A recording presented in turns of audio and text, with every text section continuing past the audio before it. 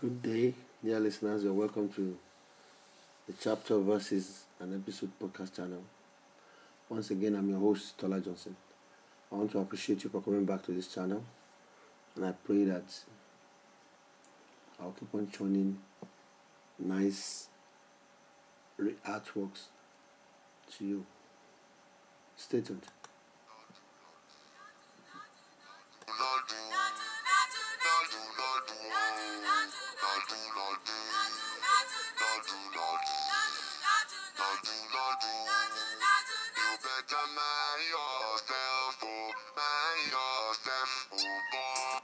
That was Lagbaja. They are saying, mind your temple.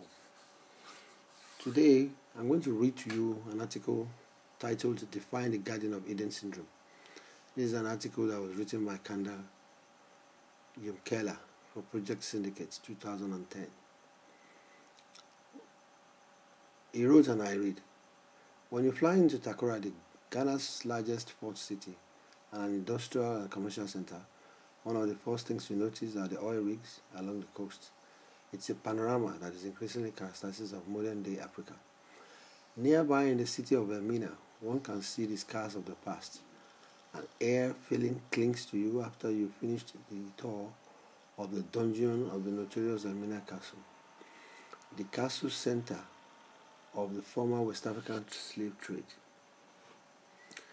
In Ghana, according to him, he met with ministers who shared with him impressive figures and how much progress the country has made in achieving the Millennium Development Goals of the war, MDGs.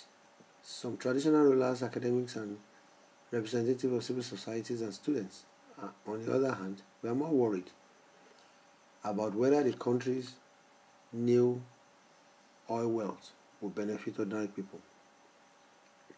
Is oil a blessing or a curse? Will oil and other natural resources force Ghana, ranked among the leading producers of cocoa, coffee, and oil palm, to turn its back on agriculture? Will oil wealth create kleptocracy on the bones of 30 years of progress in meeting standard criteria of governance?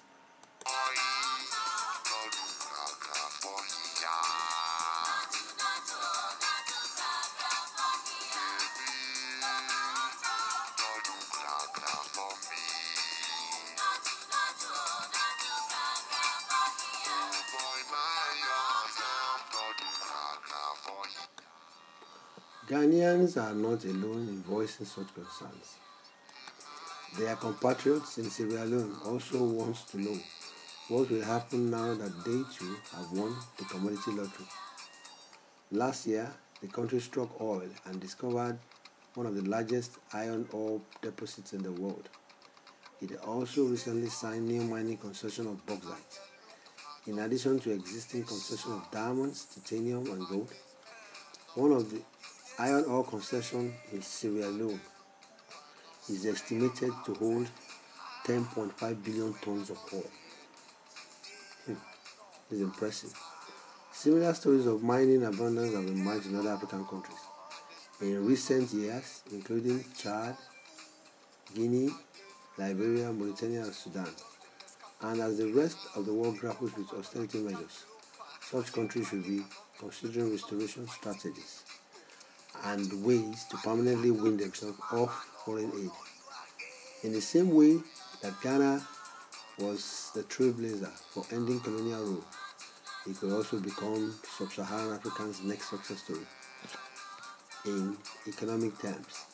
But it must be ready to make such tough decisions and study the region's existing success stories.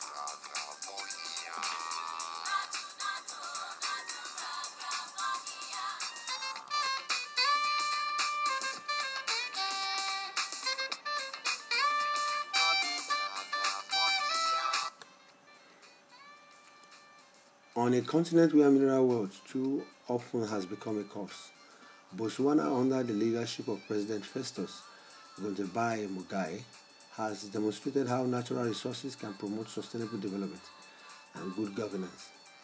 Mugabe managed to hold down inflation and attract foreign investment in order to diversify Botswana's economy.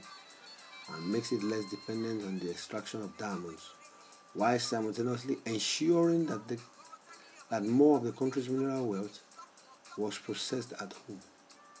Thanks in part to the effort of celebrities like Bono and Bob Geldof, some African countries also absorbed of their long-standing debt a few years ago.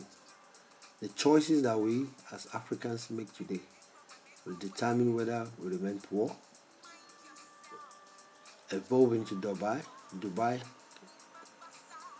like diversified economics, or follow the successful agricultural-led industrialization model implemented in Malaysia, despite that country's gas discovery.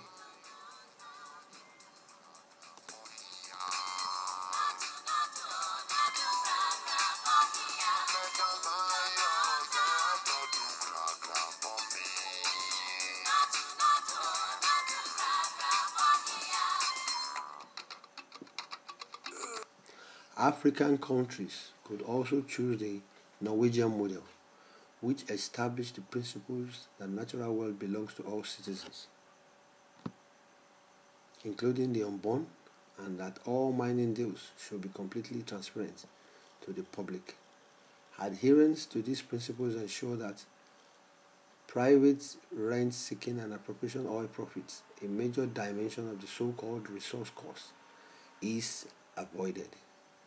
At the same time, it is important to prevent mineral wealth from causing unwarranted currency appreciation, the dreaded Dutch disease, which will undermine other economy sector competitiveness and stifle exports-oriented manufacturing growth, thereby stalling economic structural transformation.